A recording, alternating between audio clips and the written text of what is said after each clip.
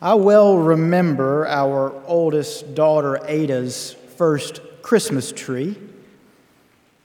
She was 15 months old at the time, and my wife April and I were particularly excited that Christmas because, like most children that age, Ada was fascinated by lights, just mesmerized by them. Thus, I remember how eager we were that year to see what her reaction would be to seeing a Christmas tree fully lit. So one Saturday, after having picked out our tree, we put Ada down for a nap, and while she slept, April and I strung the tree with lights and decorated it with ornaments. Well, when Ada woke from her nap 2 hours later, we couldn't wait to carry her into the living room to watch her reaction. This was 7 years ago. And looking back on it now, I suppose our expectation was that she'd be excited, that perhaps she'd scream or laugh or gasp or clap. But none of those is the reaction that we got. Instead, what we did get is something that I will never forget, something that exceeded all of our hopes and expectations. When we carried 15-month-old Ada around the corner and turned her to face the tree, instead of excitement, instead of laughter, instead of exclamation, instead of any of that, her response instead was one of sheer awe, pure wonder, her mouth, her jaw agape. And to see that kind of childlike awe on her face, to see such an unmistakable expression of wonder, well, it made me realize how seldom we as adults ever really wonder at anything at all. Oh, it's a word we use a lot. That's wonderful, we say. But how often is the word wonderful truly appropriate to what we are really feeling?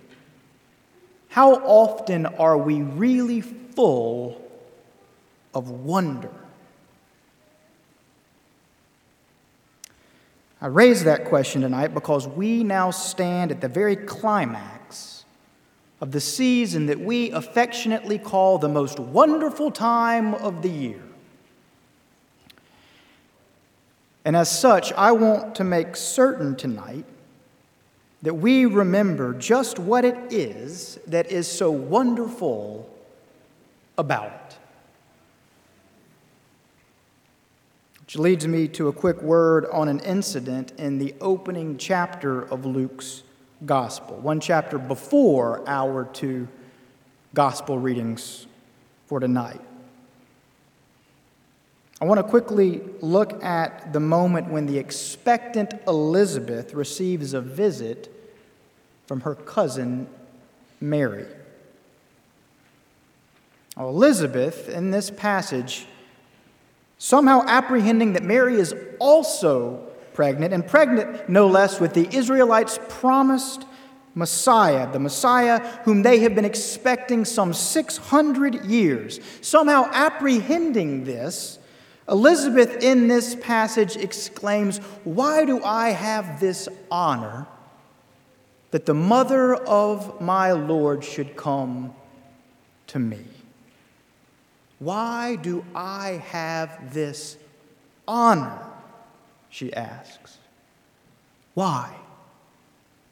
That the Lord should come to me.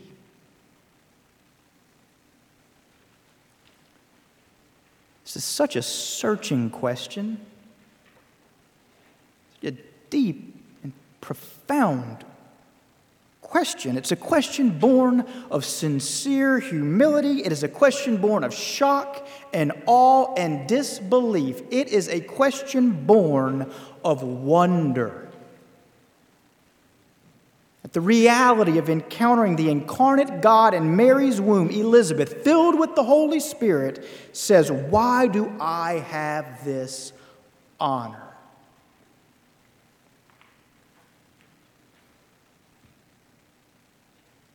As we gather on this Christmas Eve,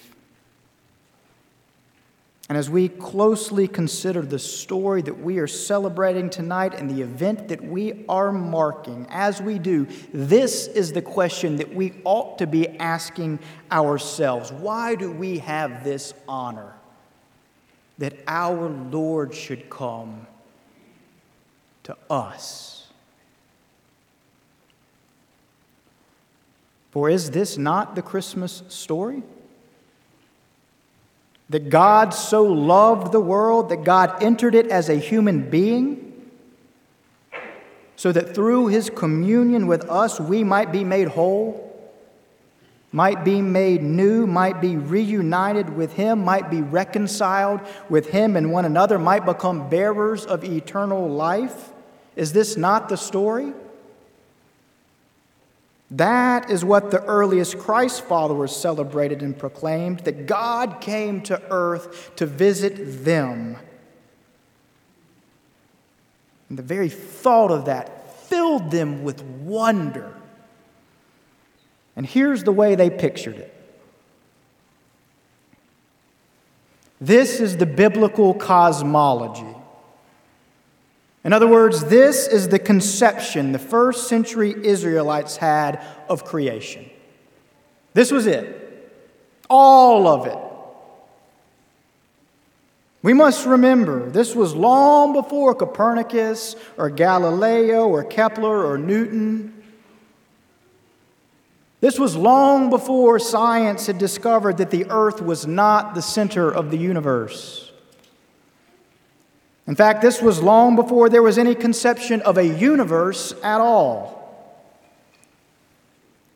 And so for the first century Israelites, this was how created reality was conceived. It was five-tiered in their minds. There was the earth in the middle,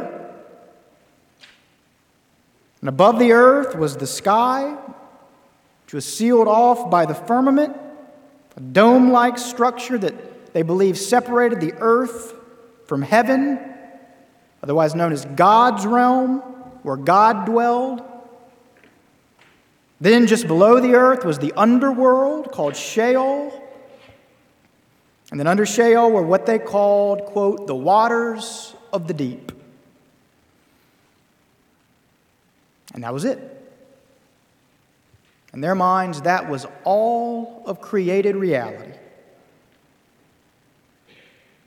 So when the biblical writers said that God became human and entered the world and dwelt upon earth, this was their conception of what that meant.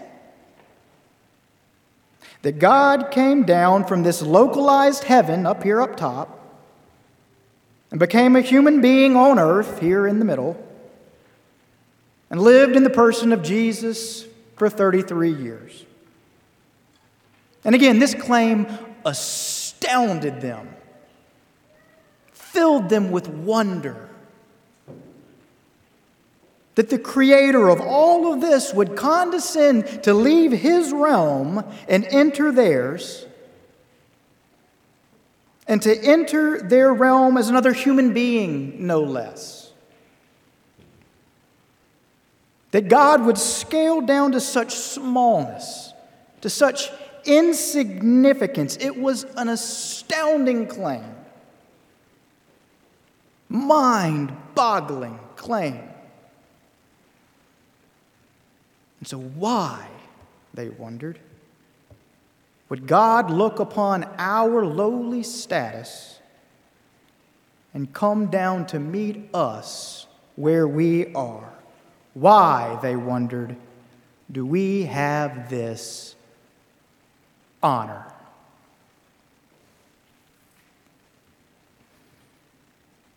Well, that was some 2,000 years ago. And the story we believe, the story we celebrate at Christmas, is the same story those first century Christians believed. We too claim that God, out of love for us, became incarnate on earth as a human being. Only the scale on which we understand this claim is slightly larger, slightly grander. Because whereas this was the conception of the universe in the first century, this is the conception of the known universe now. There, that little dot, that insignificant little speck in that vast cosmos, this is the earth.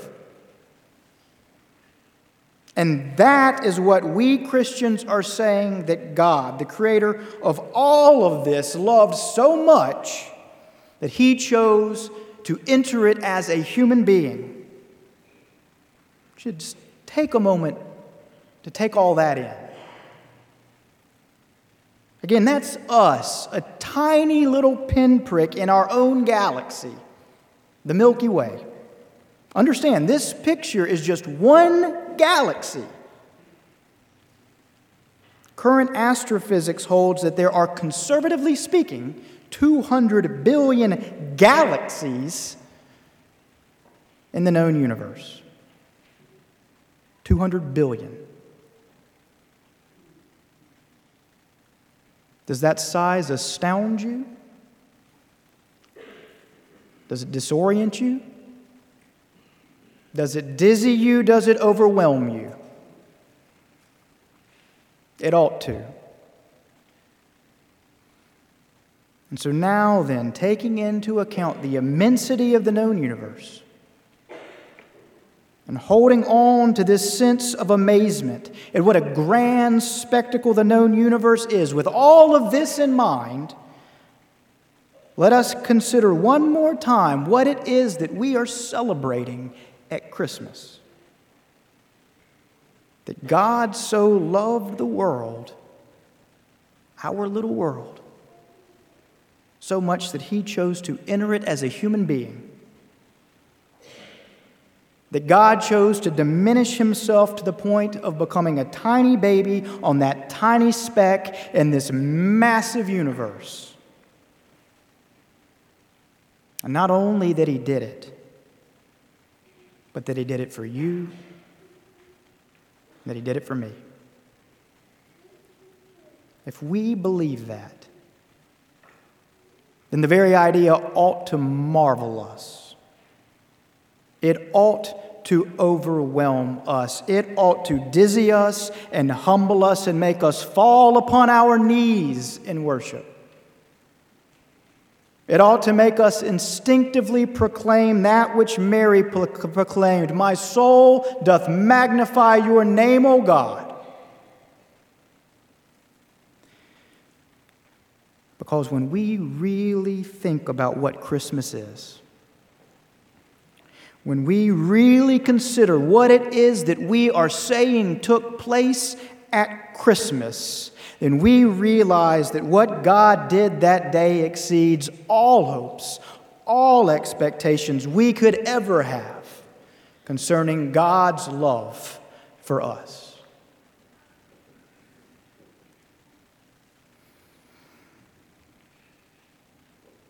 Each Christmas season, we hear Andy Williams sing of the season. It's the most wonderful time of the year. And he's right. It is. But not because there are parties for hosting and marshmallows for toasting and caroling out in the snow, but because at Christmas we're celebrating the most wonderful moment in human history. And so as we reflect tonight on these words from Luke chapter 2, and as we listen to the angels say to the shepherds in the nearby fields, "To you this day in the city of David a Savior is born," may we not overlook what it is that they are saying. May we not overlook the immensity of what it is they are claiming. Instead, may we rightly drop our jaws in awe like my daughter Ada. May we lift our voices in praise along with Mary. And may we remember anew why Christmas is the most wonderful time of the year. Amen.